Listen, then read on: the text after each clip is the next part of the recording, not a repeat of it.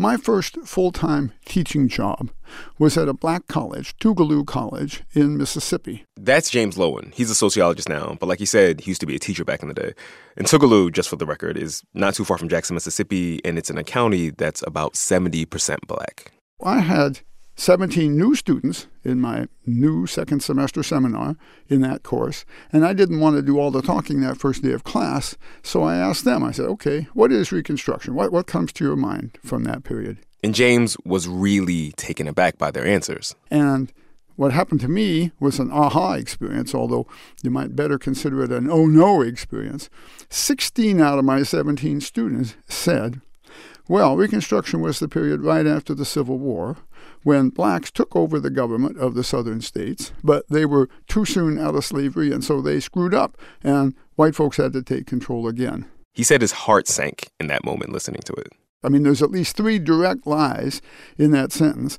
Blacks never took over the government of the southern states. All of the southern states had white governors throughout the period. All but one had white legislative majorities. Second of all, the Reconstruction governments did not screw up. Across the South, without exception, they wrote the best state constitutions that the southern states have ever had, including better than the ones that they labor under today. A third lie would be whites didn't take control. A certain group of whites, of course it was white supremacist Democrats, using KKK tactics. So I thought to myself, my gosh, what must it do to you to believe that the one time your group was center stage in American history, they screwed up? And so that's when James Loewen decided he needed to do something about it. And so he set out to write his own textbook. You're listening to Code Switch. I'm Gene Demby.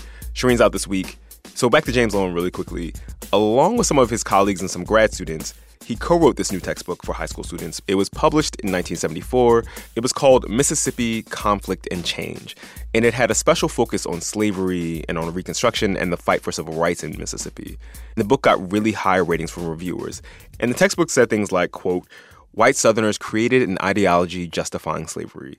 They tried to free themselves from the guilt of enslaving their fellow men by telling themselves that their slaves were not really people at all. And, quote, although lynchings occurred in almost every state, most of them took place in the Deep South. More lynchings have been recorded in Mississippi than in any other state. As you might imagine, that didn't really go over too well. So the Mississippi State Textbook Purchasing Board, they rejected Loewen's book because they said that it was racially inflammatory. And some teachers who tried to adopt Loewen's book said that they were threatened with dismissal if they tried to use it in their classroom. So Loewen and his co-authors took the board to court. And he said that in that lawsuit, there was this Perry Mason moment. Only your older listeners will understand what that. Let's say it had a dramatic moment, and that came when John Turnipseed was on the stand. John Turnipseed, by the way, was one of the people on that textbook board. Turnipseed was asked why did he vote against it, and he had us turn to page 139, I think it was, where there's a photo of a lynching. This photo showed a bunch of well-dressed white women and men standing behind the burning body of a African-American who had been killed. Now, our textbook at the time was the only textbook in America, counting all American history textbooks and all other state history textbooks, that included a photo of a lynching. And ironically, almost none do to this day. Turnipseed's on the stand and he says, now you know some ninth graders, especially black male ninth graders, are pretty big. And we worried, or at least I worried, that teachers, especially white lady teachers, would have trouble controlling their classes with material like this in the book. Turnipseed said the board had to reject the book because it was racially inflammatory, and obviously he justified it by using racially inflammatory rhetoric because irony. At this point in the trial, the judge, who was an 83-year-old white Mississippian, but a man of honor, he took over the questioning, Judge Orma Smith, and he said, quote, but that happened, didn't it? Didn't Mississippi have more lynchings than any other state? And Turnipseed said, and again I quote, well, yes, but that all happened so long ago. Why dwell on it now? And the judge said, well, it is a history book. In the court actually found in favor of Loewen, and the textbook ended up being adopted by the state of Mississippi, at least for a little while. But that controversy prompted Loewen to write another book years later, specifically about the ways that we learn history in the United States. That book is called Lies My Teacher Told Me: Everything Your American History Textbook Got Wrong. Since it was published in 1995, it sold 2 million copies. Our colleague, Anya Kamenetz, who you've heard on the podcast before, she writes for NPR Ed, she first read Lowen's book, Lies My Teacher Told Me, as a high school junior in New Orleans in her AP U.S. history class. And so she recently sat down to interview James Lowen. There's a new edition of his book out this summer. And Lowen told Anya that these fights over how to teach history, they're as relevant and important as they've ever been. I think it's even more important in our current age. And by that I do mean the age of the ascendancy of President Trump, that we understand that there are such things as facts. There is such a thing as truth in history. You're going to hear that conversation with Anya and James Lowen after the break. Stay with us. Support for this podcast and the following message come from ZipRecruiter. Hiring is challenging, but ZipRecruiter can make it simple, smart, and fast. ZipRecruiter sends your job to over 100 job boards with one click. Then it scans thousands of resumes to find people with the right experience and invites them to apply to your job. Try it for free at ZipRecruiter.com/switch. ZipRecruiter, the smartest way to hire. Hey, this is Stretch Armstrong. And this is Papito Garcia, the hosts of What's Good. We're back with a brand new season. We've got Erykah Badu, Lenny Kravitz, Black Thought, and more. You'll hear B-side stories from A-list guests. Subscribe now. Gene, just Gene, Code Switch. And here's Anya's conversation with James Lowen. Everybody has a right to their own opinion, but you don't have a right to your own fact. You've got to use facts that everybody agrees upon, that you can prove, that you can footnote, and that are legitimate. It's so interesting that you get to this point because the book is called Lies, and there's a number of different areas that you go over, but you do call anti-Black racism, I guess, the most pervasive theme in American history. Is that the big lie? Is that the biggest lie in American history? I can't say for sure. That's in the eye of the beholder, I'm sure.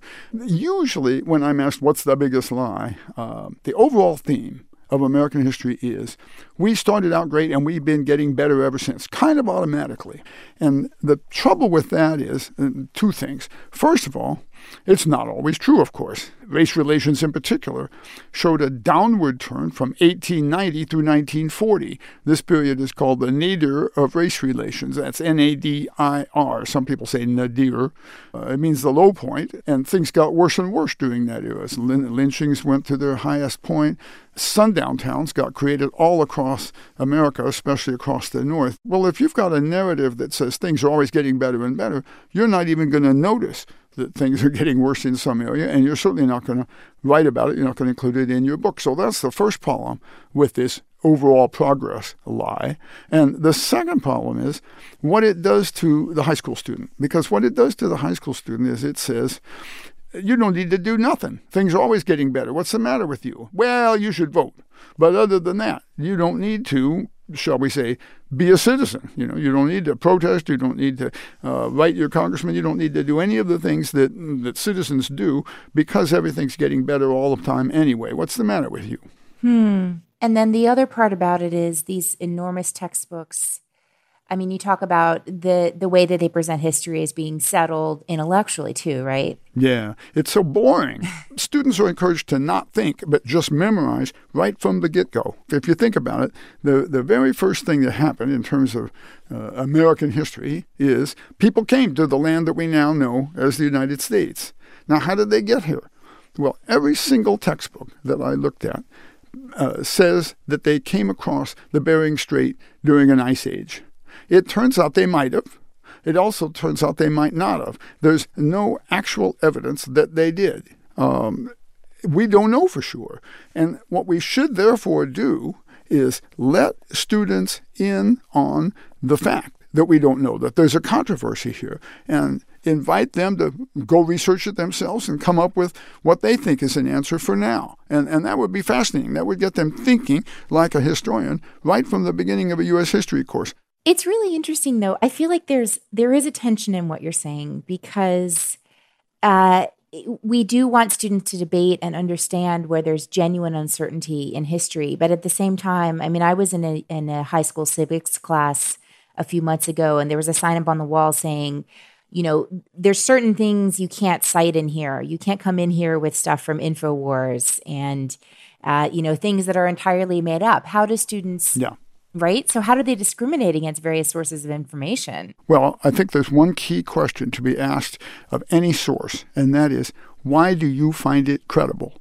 And let's suppose that one of your topics, you're a teacher, one of your topics you're having students handle is by having them do a term paper. Now, there's an idea. Well, you can cite anything you want, but you have to, if you're the student citing it, explain why you feel this citation is credible. Now, a KKK site on American history is perfectly credible if you're asking the question, what does the KKK believe about the Civil War? Okay. If, on the other hand, you're asking, why did the Southern states secede? Maybe you don't want to cite a KKK site, And so students have to be helped to understand what is a defensible site. And that's exactly one of the skills we want students to learn.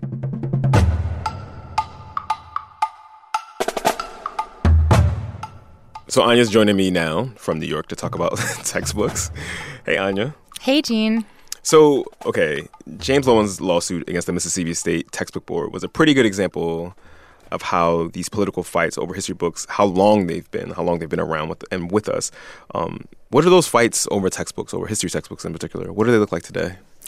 It's really interesting because I think what unfortunately remains the same is that there's this wariness about making classrooms into places of racial strife, even though, that's not something that you can get away from necessarily. But there was a really interesting study that came out that we reported on. The Southern Poverty Law Center surveyed high school seniors and also teachers about how history is being taught and specifically about slavery. Mm-hmm. And they found that only 8% of high school seniors, this is 2017, could identify slavery as the cause of the Civil War. And 58% of teachers found that the textbooks that they had were pretty inadequate. And then the comments from the teachers were really kind of about, this feeling of, 4 out of 5 public school teachers are white. Classrooms are increasingly, still pretty segregated. And they're worried that talking about the causes of slavery or talking about history in general and how American history unfolded, it's like they don't want their students to make those connections to the present. It's like too much. But that's, so much of the challenge that we face, like in us doing this show, right, is this sort of very elemental understanding of American history is like opaque to people. People just don't have any grasp of it. Right. So it's a failing of our classrooms that they tiptoe around it. And so when, if a student can graduate high school in this country and be unclear on the causes of the Civil War, it's not a surprise that then they go out to maybe make choices as a citizen. Those connections haven't been made for them. Right. So Loewen's fight over this textbook was with Mississippi. So many of the major battlegrounds for these textbook wars have been in the South, and in particular, in recent years, in Texas. Right. Why is Texas such a big player in these textbook wars?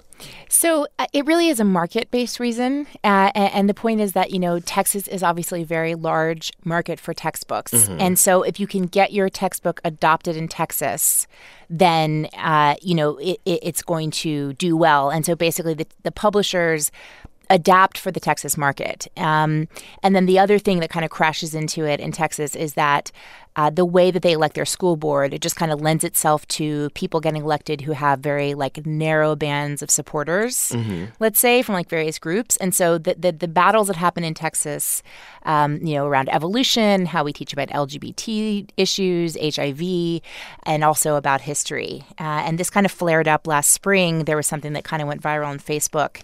It was a worksheet in a charter school in San Antonio. And the name of the worksheet was The Life of Slaves, A Balanced View. A balanced view of the life of slaves. So positive aspects on one side, negative aspects on the other, right? Oh, my God. Yeah. And so this became it was posted on Facebook. It went kind of crazy. The textbook being used in that school was a Pearson textbook, Prentice Hall Classics, published in 2007. Okay. And it included phrases like, there were such thing as, quote, kind and generous owners of slaves, or there's something else about the same paragraph, like many of the slaves may not have been terribly unhappy. Wow. Yeah. And it really is. It follows on to what Loewen talks about, which is this false balance, right? Or a false sense of neutrality, let's say, in a place where it's completely inappropriate. That textbook, we just say, is out of print, hasn't been sold in a few years. But obviously, we know that schools aren't always using the most up-to-date books. So once that incident went viral on Facebook, what did the school do? Do you remember what the school did in response? They suspended the teacher. They pulled the book. They replaced the book. They made very contrite statements about it. But it's even if they turn to another book, we're still going to potentially be left with this issue, which is it's very hard for schools. It's hard for teachers to understand or to be able to adapt classroom conversations in ways that allow people to talk about what they call really hard history.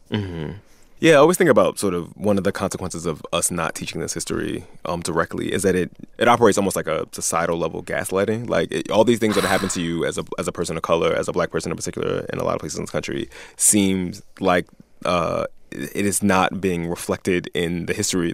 So you're having these experiences that are happening, that your parents know are happening, that other people are talking to you about, and it's sort of not reflected. This sort of oppression that is coming out of the ether and has no beginning or, has no sort of context, which I think is an incredibly dangerous thing.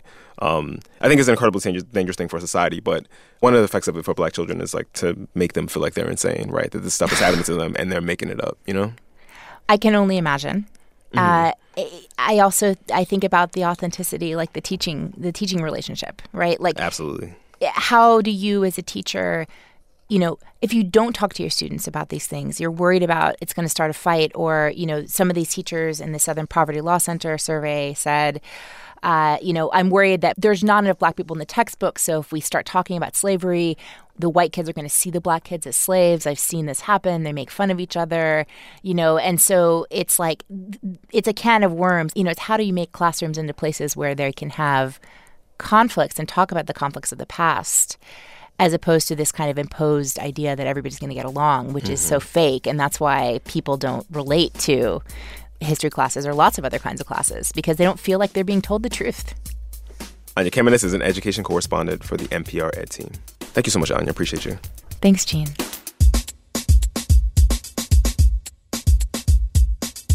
All right, y'all. That's our show. Please follow us on Twitter. We're at NPR Code Switch. We want to hear from you. Our email is codeswitch@npr.org. You can always send us your burning questions about race with the subject line, Ask Code Switch. Subscribe to the podcast wherever fine podcasts can be found or streamed, or wherever you listen to right now. Sammy Yenigan and Maria Paz Gutierrez produced this episode. How's my pronunciation, Shireen? It was edited by Sammy and Steve Drummond. A shout out to the rest of the Code Switch team: Walter Ray Watson, Karen Grigsby Bates, Adrian Florido, Leah Danella, Kat Chow, and my partner in crime, Shireen Marisol Meraji. I'm Gene Demby. Be easy.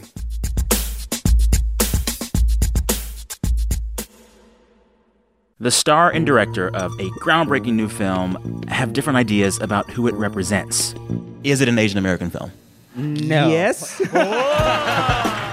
John Cho and Anish Chaganty on their new movie Searching, this week on It's Been a Minute from NPR.